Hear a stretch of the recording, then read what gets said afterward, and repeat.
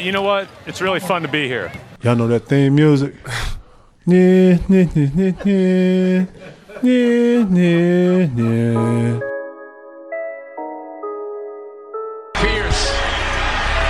buries it. Tatum drives down and throws it down. This is my in-season ticket. Are you kidding me?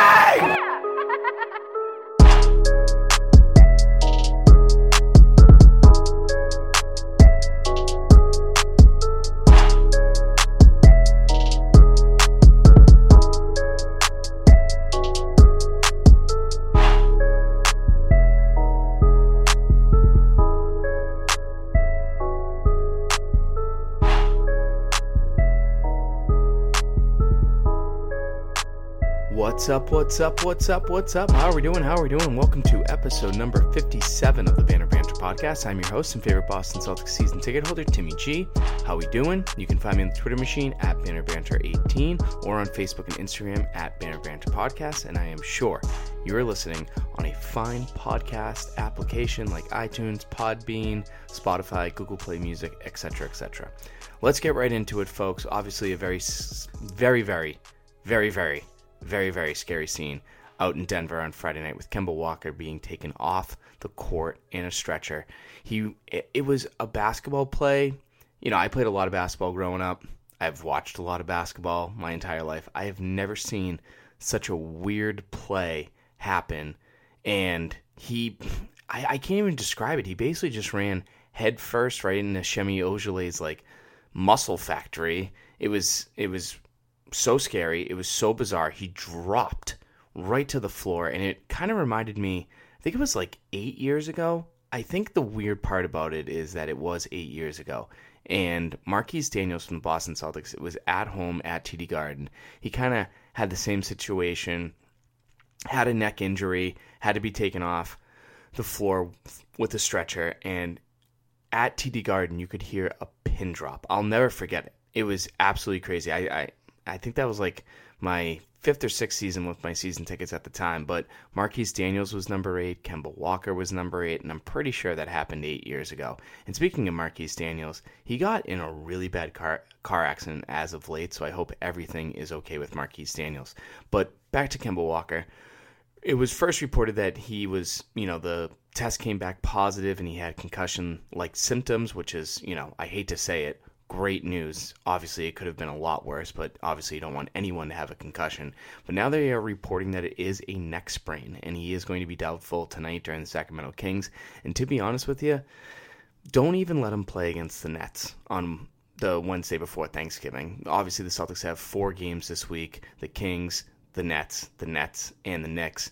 It's an important week, in my opinion, for the Boston Celtics, and I'll explain why. But for the time being, I really and truly think let Kemba rest, because Kemba, when we signed him, I talked about it a great deal, how durable he is. He played all 82 games last year, and I think they might have been a little cautious with the situation out in Denver over the weekend because he's never been hurt before, like this seriously. Like that was it was very serious for anyone, but Kemba's never really and truly been through an injury like that. And to see him get taken off the floor on a stretcher, I was at work. I didn't move for 20 minutes. My stomach was just in a pit. I had chills because no one deserves an injury like that less than Kemba Walker. He's such a nice guy. Doc Rivers said it best. There's no one in the league that hates him, and if it is, good luck trying to find him. It's absolutely crazy. But now that Kemba Walker most likely will be out against the Sacramento Kings, and most likely all of this week, I'm going to assume, again, doubtful means that you're saying there's a chance, but for the most part, Kemba Walker will be out Monday night versus the Sacramento Kings at TD Garden, and that game's at 7:30, and I'll preview that game and all the other games very, very soon, like I just talked about a couple minutes ago. But Tremont Waters, our second-round draft pick from LSU, the short little point guard, I think he's shorter than Kemba, to be honest with you. He got called up, or called down, if you will, from Maine. He has been playing unbelievable basketball with the Maine Red Claws. The Maine Red Claws are 5-0, and Tremont Waters is a huge, huge piece of that. So look out for a lot of Tremont Waters. I don't want to say a lot, but you will see Tremont Waters get a reasonable amount of minutes this upcoming week. So keep an eye on that, and our best wishes go out to Kemba for a full and speedy recovery. So Right now, the Boston Celtics are currently 11-4 after 15 games. I would take that. Sure, would I want 13-2? Would I want 15-0? Absolutely. But right now, they're 11-4. You can't be upset about it in any way, shape, or form. They're third place overall in the East. They're one game behind the Bucks and a half a game. No, actually, they're even with the Miami Heat right now for second place. So second place, third place, whatever the case may be. They're first place overall in the Atlantic Division. They're a half game above the Raptors, half game above the 76ers, and they're about 4 or 5 games, or maybe even 3.5 or 4 games above the Brooklyn Nets. Obviously, the Celtics just got done with their West Coast road trip, and I'm going to recap the final 3 games of the road trip because there was a lot to recap between the Suns game and the Clippers game, which was bananas, and then the Nuggets game as well because, I mean, even though Kemba did get hurt and I didn't really care much for the game after that because your main focus was making sure your superstar was okay, we still have to talk about how the Celtics lost that game and how they played so poorly. But out of those 3 games, they beat the Nets 98-95. They lost to the Clippers 104-107 in overtime, and then they lost to the Nuggets 96-92 out in Denver. And the fact that they lost 3 games on this West Coast road trip by a total of 8 points just shows the grit, the hustle, the energy, the ugliness of this basketball team. They'll do whatever it takes to win. But before we really and truly begin recapping this week, the Boston Celtics announced that they are coming out with brand new 2019-2020 Nike City Edition jerseys. The NBA has been doing this for the last couple of years, ever since Nike has taken it over, and the Celtics released theirs. They're going to be wearing them 5 times this year, and the first one is this upcoming Wednesday at home at 7 o'clock against the Brooklyn Nets, where Kyrie Irving is not playing. I have 2 thoughts, real quick. Number 1, I know a lot of people are butthurt that Kyrie Irving isn't playing the game on Wednesday. I understand. You wanted to boo him. He deserves every boo this side of the Mississippi. I get it. But if you actually think Kyrie's doing this on purpose, then you look like an idiot, in my opinion, because this dude has been hurt for the last 2 weeks. So why would the Nets, who are not in a great position right now, they barely beat the New York Knicks last night 103-101. They're now 8-8. Why would they let arguably their best player sit out for 2 or 3 weeks so he doesn't get booed? Like, seriously. Like, come on. Like, if he played, I think the Nets are playing the Cavs tonight. If that was the case and then Kyrie didn't play for load management, I'm with you.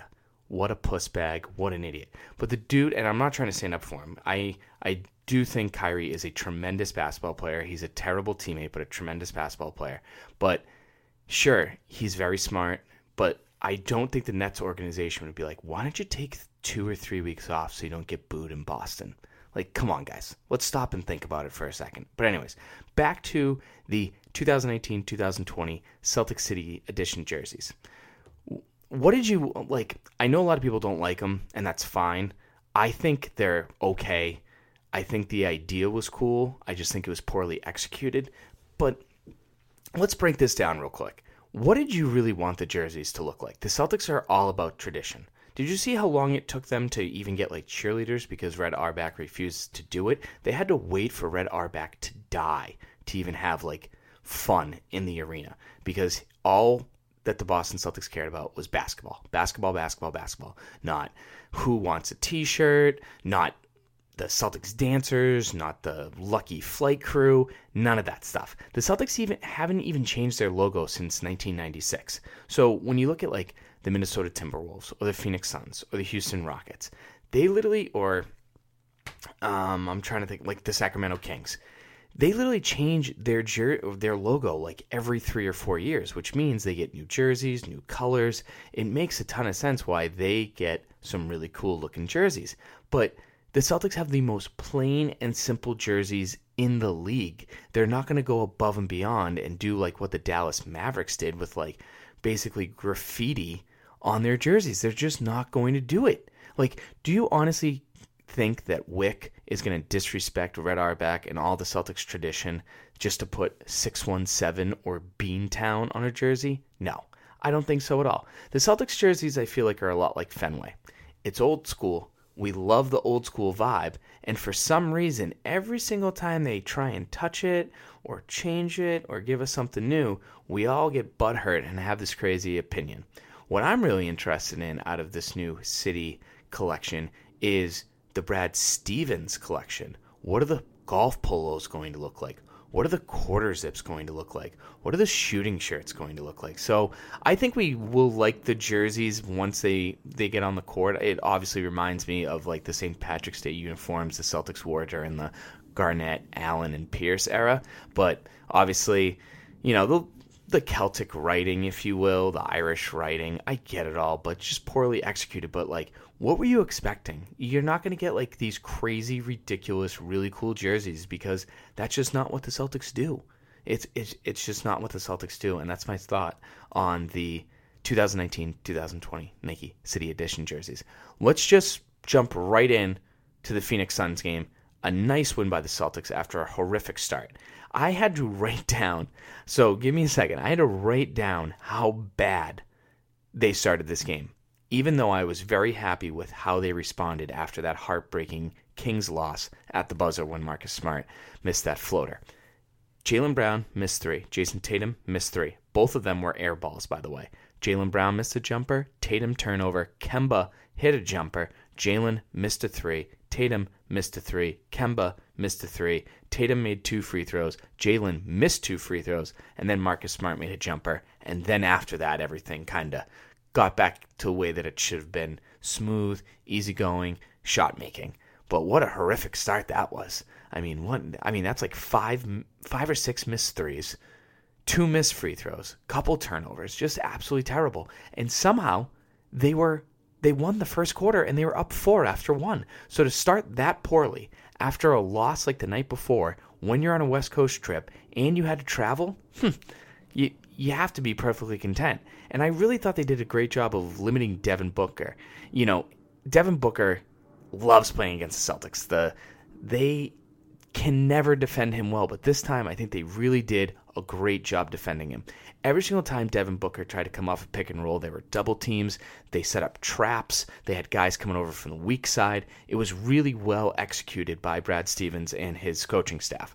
But obviously, it didn't help the Suns that Ricky Rubio, their true point guard, had back spasms. He was like warming up before the game, and then I guess his back just started acting up, and then he didn't play in the game. But to hold Devin Booker to 20 points overall and 8 points in the first half is absolutely fantastic.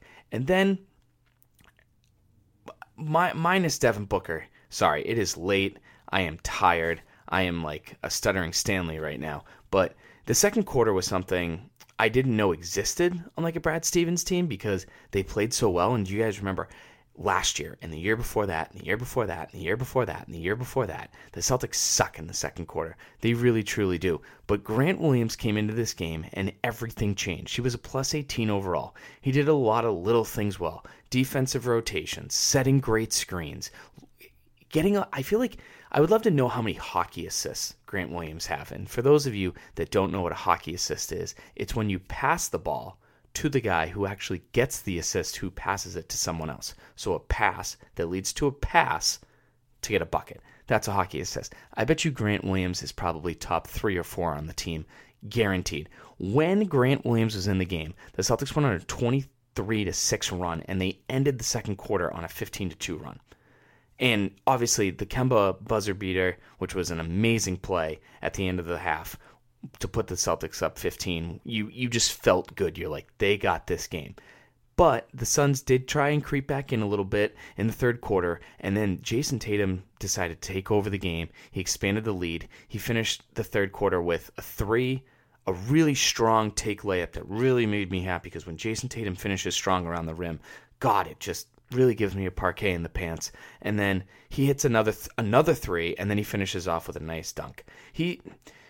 It's so interesting. I feel like we really haven't seen a full, complete game by Jason Tatum. And what I mean by that, it's not what I mean like with Kemba, how Kemba like plays well in the first, doesn't play well in the second, he's reasonable in the third, and gets lights out in the fourth.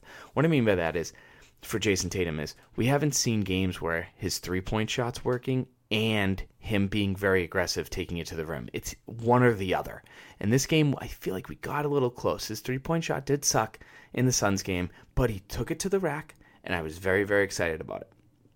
But even though the Celtics weren't that great in the fourth quarter, I think they only scored 19 points, and because most of it was trash time, the scary part was during that little trash time play, Marcus Smart rolled his ankle with about 8 or 9 minutes left to go, and it looked really bad. And he said after the game that it was the same ankle that he kind of tweaked in the same exact spot when he was playing for Team USA, and that kind of sucked. But you had great games from Brad Wanamaker. You had a great game from Daniel Theis. Daniel Theis, he's just been so impressive this year. I really wasn't expecting much. I was expecting him to have a couple nice games overall, get really angry at him for shooting a lot of open three-pointers, but he's just doing everything that he wasn't the first couple years that he was here. Everything that you wanted him to do a couple years ago, now he's doing. And it's great to see. Tatum didn't even play in the fourth quarter. I thought he played great. He scored over 20 points. He was fantastic. He looked really, really well. And I think one of the issues with Jason Tatum was that I've had so far this year, he really hasn't had a lot of back-to-back games where you're like, wow, he's been an all-star this year. He's been a stud. But it finally happened. Obviously had a great game against the Phoenix Suns, and then you're like, okay, he probably won't have a great game against the Clippers. Kawhi is going to be on him. Paul George is going to be on him. Not the case. Jason Tatum, in my opinion, played his most mature and best game in a Celtics uniform last Wednesday against the Philadelphia 76ers. See, the 76ers are always on my mind because I really think if we can beat them and get to the Eastern Conference Finals. Anyways, I meant to say the Los Angeles Clippers, but this game, guys, and excuse my language here, I have never been so fucking angry after a game in a really, really, really, really long time. Marcus Smart is a warrior.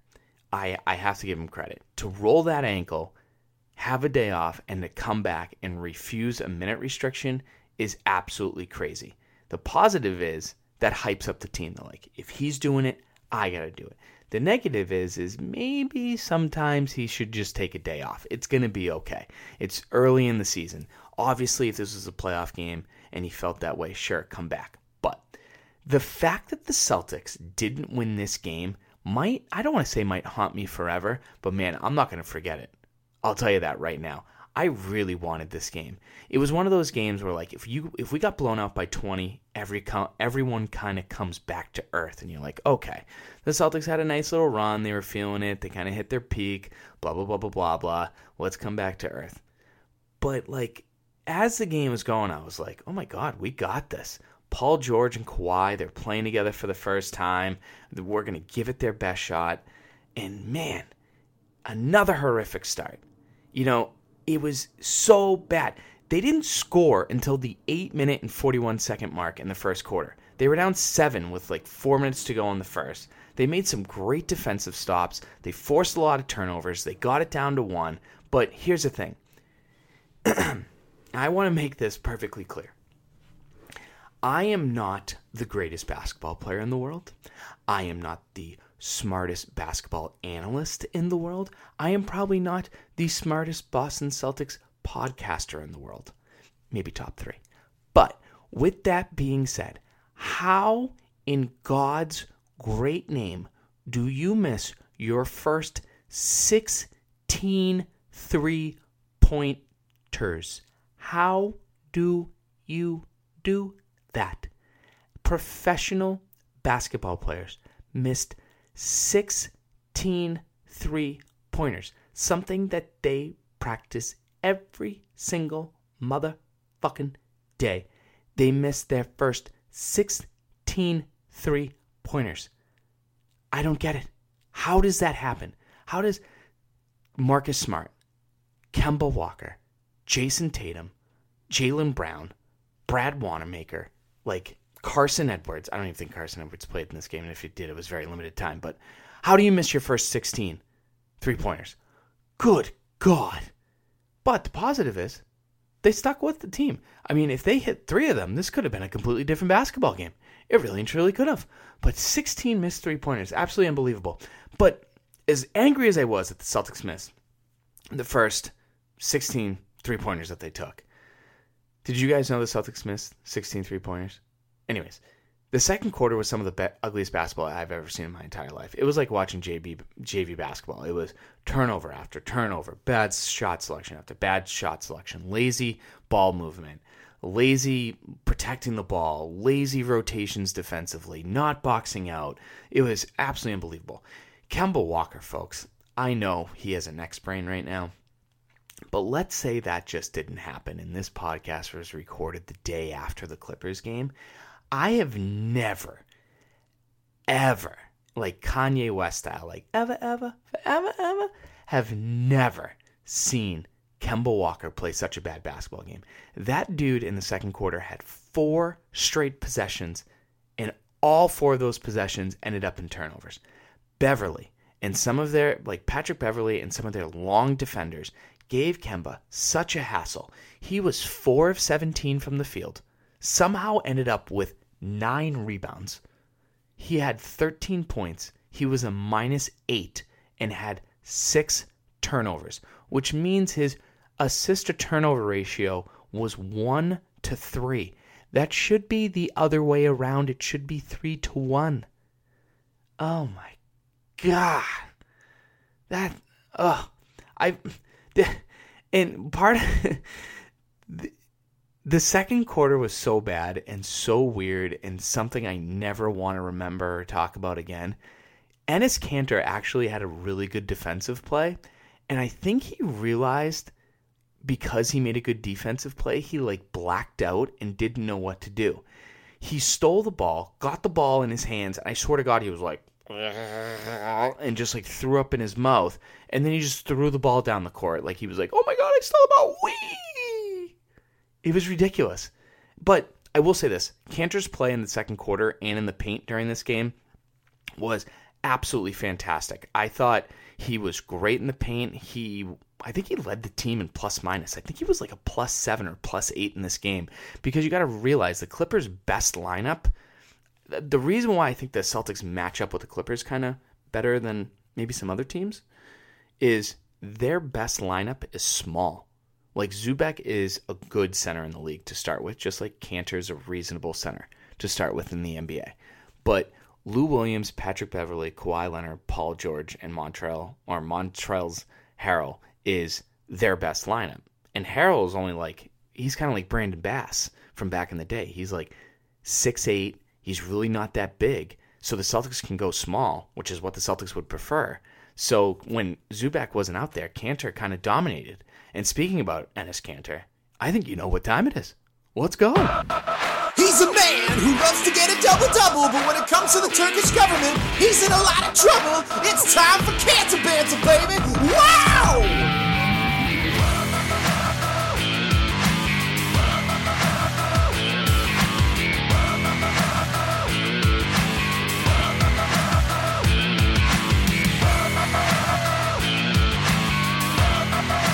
Okay, let's talk about the second half of the Clippers game. So consider that Kanter Banter, your halftime show.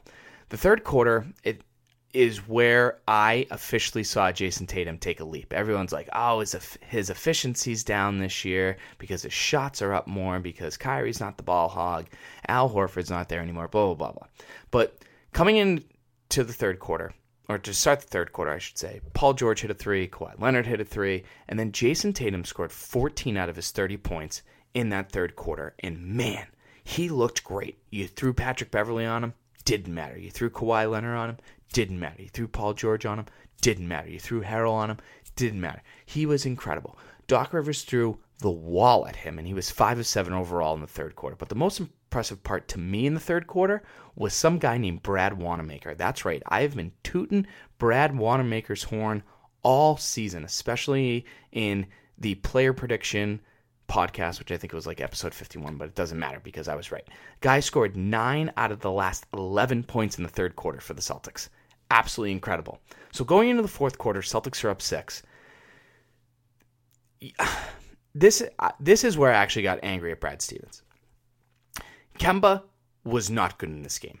Jaylen Brown was not good in this game. You know who was good in this game? Jason Tatum, the father of Deuce Tatum, he was fantastic. Jason Tatum doesn't come back into this game until there's about 6 minutes left. Yes, I understand Kemba hit a big three to put him up double digits with, I think, like 6.5 to go. But Tatum only taking one shot in the fourth quarter and not playing that much in the fourth quarter is one of the dumbest things I think I've seen Brad Stevens do. And you guys know I don't like to talk badly about Brad Stevens because I believe he's one of the better coaches in the league. But for him to not just hand the ball, like literally go on the court, take the ball from whoever has it, even the refs, and give it to Tatum, to have him shoot more was fantastic. Was fantastically dumb. That's what I should have said. It wasn't fantastic. It was fantastically dumb. How do you let the guy who goes 5 of 7, who scores 14 out of his 30 points overall in the game, not get more than 2 touches in the fourth quarter? Even if he got 3 shots in the fourth quarter, I don't think I'd be as mad. But that was one of the many reasons why I was absolutely furious. But then Patrick Beverley does his best Marcus Smart impressions. He's all over the place, hypes up the crowd, hypes up his team. Clippers go on an 8-0 run. And then Patrick Beverley, this guy is a bullshit three-point shooter. I don't think he shoots above 25% from 3. He's absolutely atrocious. I bet you Vincent probably has a better three-point percentage overall in his career out in France than Patrick Beverley does. The dude was 4 of 7 from 3. He hit such big shots towards the end of the game, and I understand the Celtics did respond in a great way, which was great to see because they could have just given up. Like, 4th game of our road trip, we're good, we're tired, but they kept giving up. They had some nice layups from Jaylen Brown and Marcus Smart to kind of get back into it. And I don't want to blame the refs because I fully believe that missing your first 16 3-pointers is your own fault. But Kemba not getting an offensive foul call when Harrell, someone who's like twice the size of him, just literally runs straight into him during a fast break. Oh, man, that was infuriating. I feel like that would have been called the flagrant 1 on Harrell in a college basketball game. But whatever. So the Celtics are up 7 with like 2 minutes to go, maybe 2:20 to go. Marcus Smart makes like this weird layup. I think he was trying to do an alley-oop to Tice, but it actually went into the basket. And then Patrick Beverley hits a 3. Then Kemba decides, I'm going to take a 3. Why? You're like 4 of 15 at this point. Why? Find Jason Tatum. Give Jason Tatum the ball right now. Like, do whatever you have to do to get Jason Tatum the ball. Throw it directly into his face. I'm getting angry again about this game. You sucked that night, Kemba. You're a superstar. And I understand in Charlotte, this is something that I was a little worried about. Like, in Charlotte, he would force because he had no one else. Now you got other people. Give the ball to Jason Tatum. He was so good in this game. I mean, Marcus Smart's shot selection wasn't ideal either throughout this entire game, so I can't be too harsh on Kemba. But, I mean, Marcus Smart shooting 1 of 11 from three-pointer. Oh, but, hey, you know what? 8 assists, 15 points on a bad ankle, like touche. But obviously, Jason Tatum hit an unbelievable three-pointer to tie the game up, to force the game to go into overtime.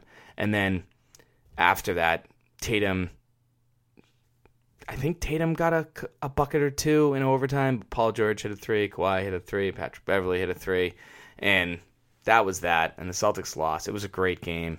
It was so much fun. It was like a playoff game. It really and truly felt like a playoff atmosphere in there. I'm really proud of the Celtics in that matter. They showed up. They weren't afraid. They didn't give up. They responded well. And I really, really, really, really, like, as angry as I was happy with, like, how they didn't give up. But I wanted a W instead. I would rather be 12-3 than be like, hey, guys, really proud of how you responded in the basketball game. The Nuggets game.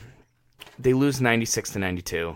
Like I said, I really don't have much to say about this one because I don't blame the way that the Celtics played in this game in any single way, shape, or form. Your 5th game on a West Coast road trip. You lost a heartbreaker on Sunday. You lose another heartbreaker on Wednesday. You see your team leader go down to a freak injury. 2 weeks ago, you saw arguably your best player so far this season go down with a freak injury. It's just so weird, these freak injuries. I've never seen a teammate run into another teammate and end up with a sprained neck. I've never seen anyone try and run through a screen and break their hand. It's been very, very weird. But to break down the game a little bit, guess what happened? Any guesses? Yeah, another terrible start to the game. The Celtics started the game 1 of 10 from the field. 0 offensive rebounds on 14 misses. 0 offensive rebounds on 14 misses. Tatum, Kemba, Jaylen, they started the game 1 of 13. Felt like Jaylen was forcing a lot because Jaylen Brown was terrible in the Clippers game. He was awful in the Clippers game. So I felt like he was trying to force it. And this offense can't be run with someone forcing the ball unless, it's fourth quarter, 1 or 2 minutes left. Sure, let's play some one-on-one. Let's play some ISO ball. But this offense is run on ball movement, people sharing the ball, making the right decisions, making good shot selections, and Jaylen Brown didn't do that in any single way, shape, or form. But once they kind of got their feet on the ground or catching up with their mile-high breath, because it's tough to play in Denver with, they're a mile high and the air's thin up there. But the bench was playing some great defense. They went on an 11-0 run. They got it down to 6 or 7 after being down like 14 or 15 points. And then the Kemba thing happened. And then the Celtics were down at 11 at halftime, which, they got it down to 6. And then the fact that it wasn't more than 11, I think, is very impressive. I didn't watch a lot of the third quarter because I was at work. I was so upset about what happened to Kemba, but they kept fighting. They were down as many as 19 points. Most teams on the last day, like I mentioned, most teams on the last day of a road trip, you lose your star player, you're down 19 points. See you later. But not so fast, as Lee Corso likes to say on College Game Day. Fourth quarter rolls around. This team says, you know what? Screw this. This is when I kind of started watching again because I wasn't that busy at work. But Celtics shot 35 points on the Nuggets. They made it a 1-point game with about 4.5 minutes to go, thanks to Jaylen Brown, thanks to Jason Tatum, and guess who? Brad Wanamaker. That's right.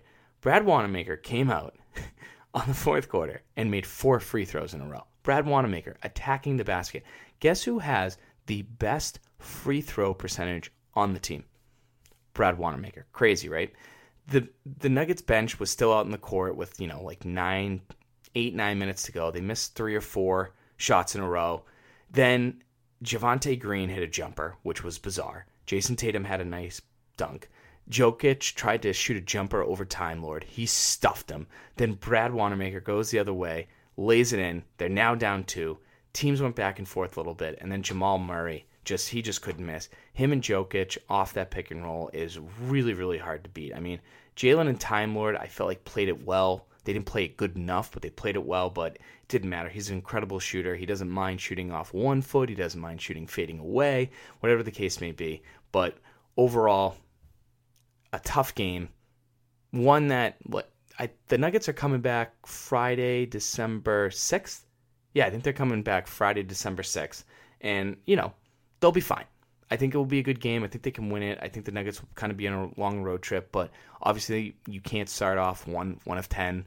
But the 3-point shooting sucked. They only went to the free throw. They went to the free throw line 23 times and they missed 4 times. But like I mentioned last week, the Nuggets hold their opponents. Oh, sorry, I'm trying to think of the stat instead of scrolling up through my notes.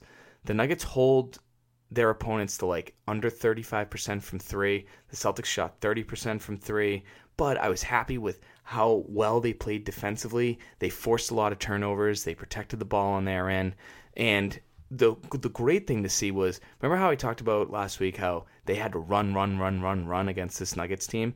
The Nuggets only had 7 fast break points. The Nuggets really don't like to run, but the Celtics had 20 fast break points. They knew they had to run, kind of get Jokic not involved that much, and that was that. And I was also very happy that they scored 46 points in the paint. They were attacking. They weren't afraid of Millsap. They weren't afraid of Jokic. So overall, I understand why they lost. I wish they won.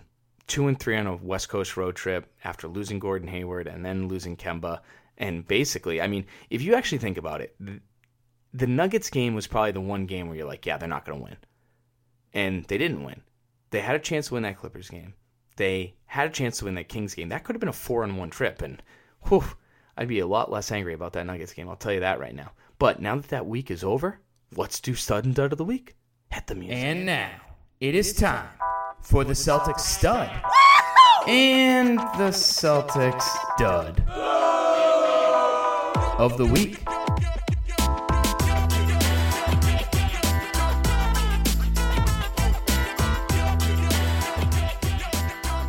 Okay, this week's Celtics stud and dud of the week. The stud is Brad Wanamaker. Yes, that is right. And yes, I understand that Jason Tatum looked like an all-star in Phoenix and LA, but Brad Wanamaker is getting better and better as the week goes on, and he has really stepped up since Gordon Hayward has left. Over the last the 3 games they played last week between the Suns, Clippers, and Nuggets, Brad Wanamaker shot 52% from the field, 40% from 3. He averaged 2 boards, 5 assists, and 1.5 steals, and almost 13 points a game. He was a plus 18 versus the Nuggets, and like I mentioned in the Clippers game, he scored 9 out of the last 11 points to put the Celtics up 6 in that third quarter against the Clippers. So he is your stud of the week. Hopefully he can continue his good play, because with Kemba out, he's even going to get even more minutes. I'm still not thrilled on some of his decision making, but he loves to attack the rim. He gets to the line. He hits his free throws. He knows how to run an offense. I don't want to say he reminds me of Shane Larkin, because Shane Larkin was a legit spark plug from back in the day, but Brad Wanamaker is a fantastic off-the-bench point guard for this team. I'm not saying in the league. I'm just saying for this team, it works. The dud of the week isn't really a player. It's just a situation. It's the first quarter. Yes, the dud of the week is the first quarter. Before the Celtics won on this West Coast road trip, this is what they did in the 5 previous games. In the first quarter, they scored 35 points, 30 points, 39 points, 25 points, and 34 points. They won all 5 of those games. In this West Coast road trip, they scored 23 points, 18 points, 26 points, 21 points, and 13 points, and only won 2 of those games. The Celtics have to get on a great start. If you look at the Raptors game or the Bucks game, no, the Bucks game, they started poorly, but for the majority of their 10 or 11 game win streak that they had at the end of October, early of November, they started off very well, kind of faded in the second quarter a little bit, like Brad Stevens' teams do, and then in the third quarter they came out strong and won these basketball games. They have to have great starts on the road.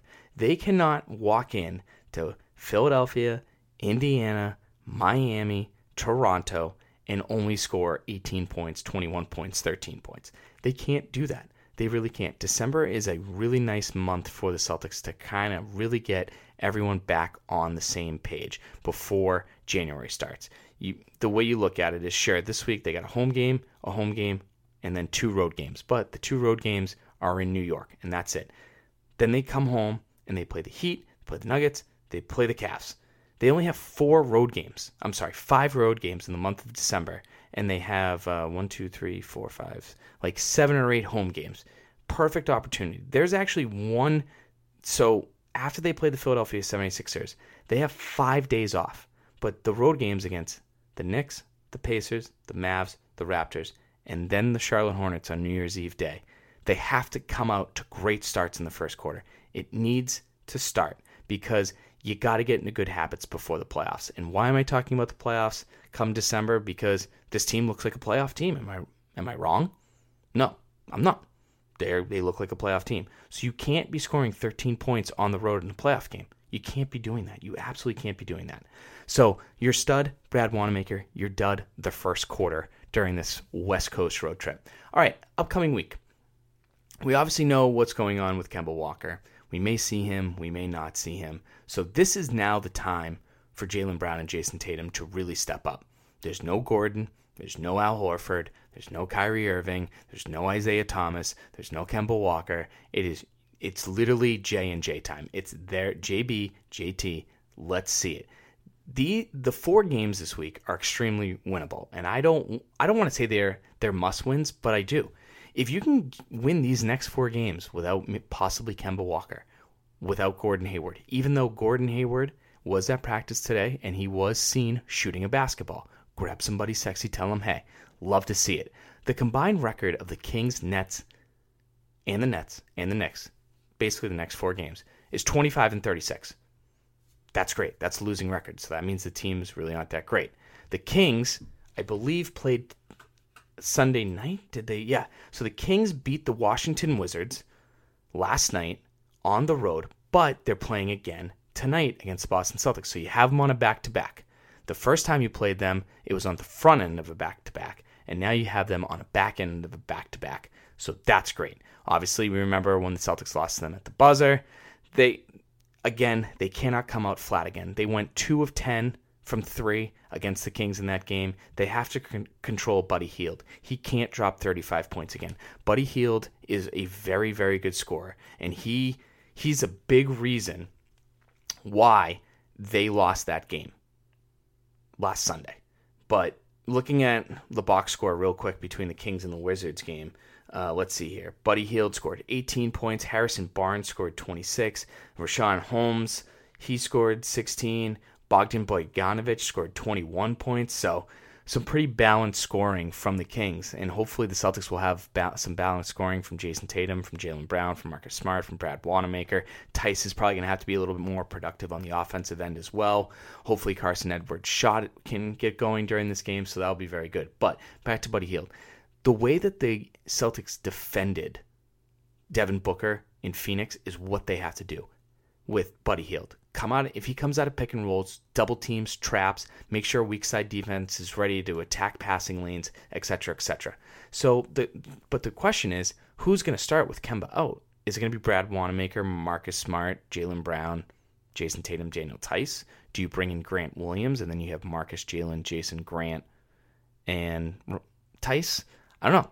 It's going to be pretty interesting. But either way, one of the big things I thought from that Kings game was the Kings really like to pressure the ball, especially Corey Joseph. Corey Joseph was very aggressive towards Kemba. The Celtics had a lot of turnovers in that game, and hopefully, if I remember correctly, they had a lot of turnovers in that game. Yeah, the Kings only had like 6 turnovers, but the Celtics had like 14 or 15. That's what it was.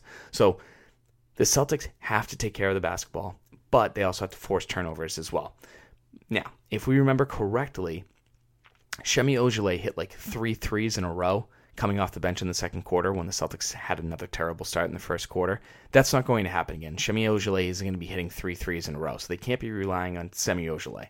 Tyson Cantor, I think, will be very important in this game. Like I mentioned, Titus has to be more productive offensively, but I think if Cantor can come off the bench, dominate the paint, same thing with the Time Lord, because the Time Lord was awful against the Kings game last Sunday. So if the Time Lord can step up, Cantor can step up, kind of control Richaun Holmes a little bit, and then I'm not really worried about Dwayne Dedmon. He's going to take 3 or 4 threes a game. He'll either hit 1 or he'll hit none. So I'm not really worried about that. So it'll be interesting to see what Brad does with the starting lineup, and it will be interesting to see how Jason Tatum and Jaylen Brown really step up and hopefully dominate this game. Now, the next thing, I keep saying now, but now is me moving to the next segment, so get over it. Back-to-back games against the Brooklyn Nets. Again, I told you my thoughts about Kyrie, so we're moving on. So Wednesday night, 7 o'clock at TD Garden, and then 12 p.m. at the Barclays Center in Brooklyn on Black Friday.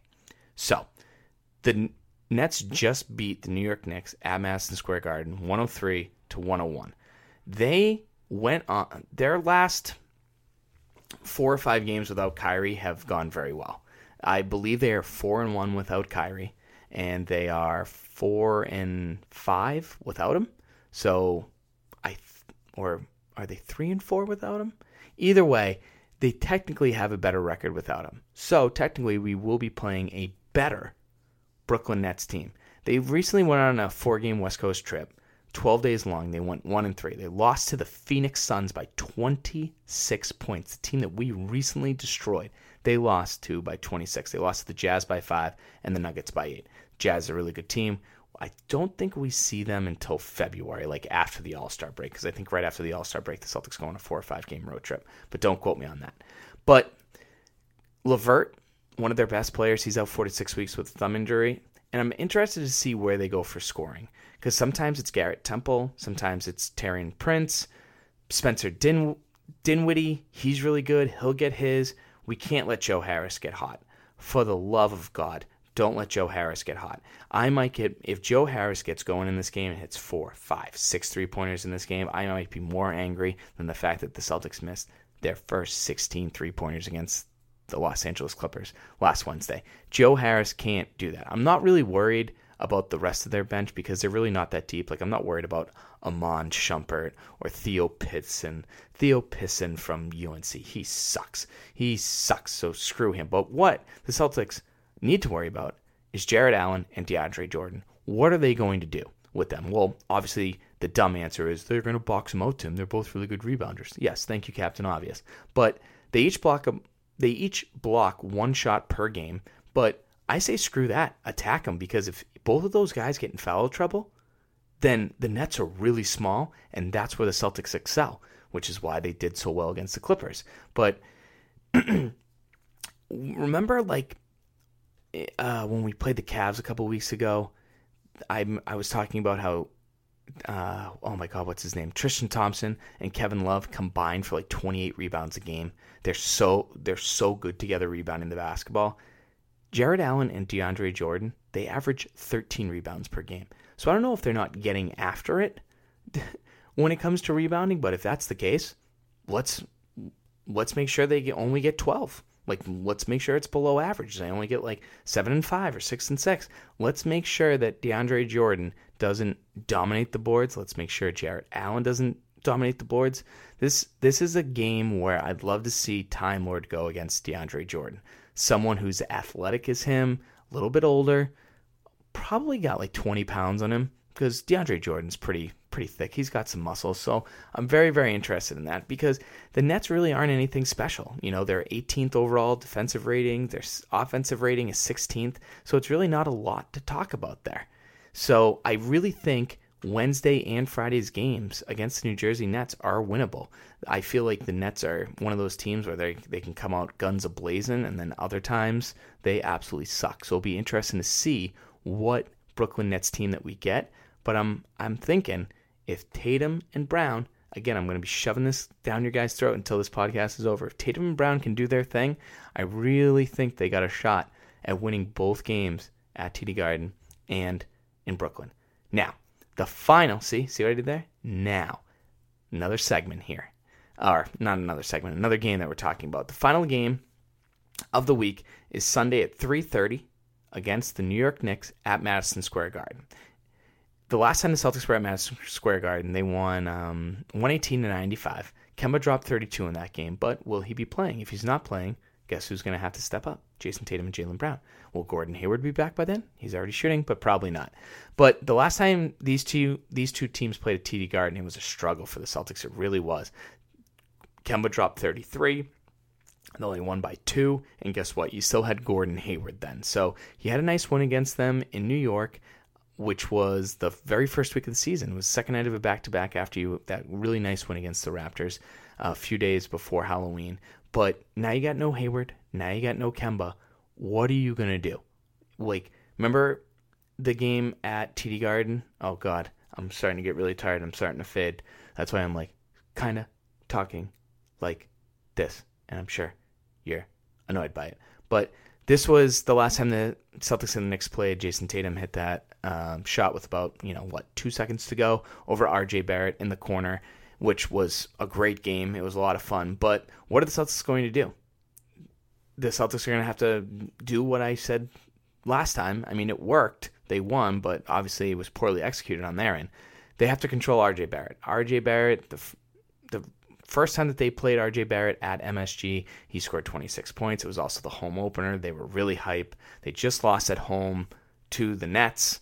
They've had some great games. They almost beat the 76ers. So you can't count out the New York Knicks. You really can't. As much as I hate them, they really are a hit or miss team. To lose by the 76ers by 5, they lost to but they beat the Cavs by 18, but then they lose to the Hornets by 1.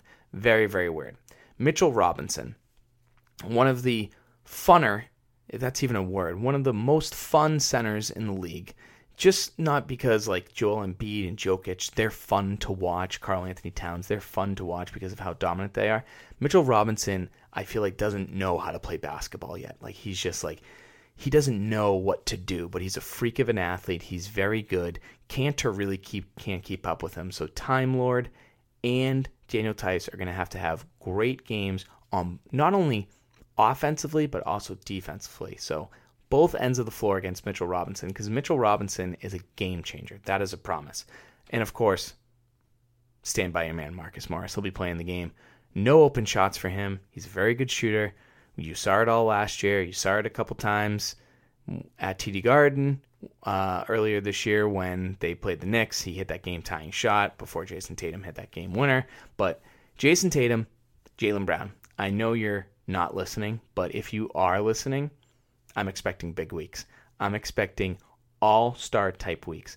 I need each of you at least twice to score 25 points each. That's right. Jaylen maybe one night scores 25, Tatum scores 18. Next night, Jaylen scores 18, Tatum scores 25. That's what I need. That's what we all expect. And that's what I better get, especially after that Clippers game when you started the game 0 for 16. But that is it for episode 57. Wow, this is a long one. That is it for episode 57 of the Banner Branch Podcast. Thank you so much for listening. You can email me at bannerbranchpodcast@gmail.com with any comments, concerns, recipes, suggestions, questions, whatever the case may be. You can find me on the Twitter machine at BannerBanter18 or on Facebook and Instagram at Banner Branch Podcast. Thank you guys so much for listening, and have a very, very, very great and happy and enjoyable Thanksgiving. Thanksgiving should be celebrated more in this country and not Christmas for 60 straight days. That's another hot take for you. Thanksgiving over everything. Enjoy it with your family. It's one of the best, most relaxing holidays of the year. It's my favorite holiday of the year after opening night at TD Garden for the Boston Celtics. I'm thankful for all of you listening to episode 57 this week, and I'll talk to you guys real soon. Toodles and noodles. X's and O's. Bye-bye. Sorry, but I'm gone. I'm history. And I dedicated my life to the Boston Celtics. I dedicated my life to the fans of Boston. I did my very best to please each and every one of you. Good night.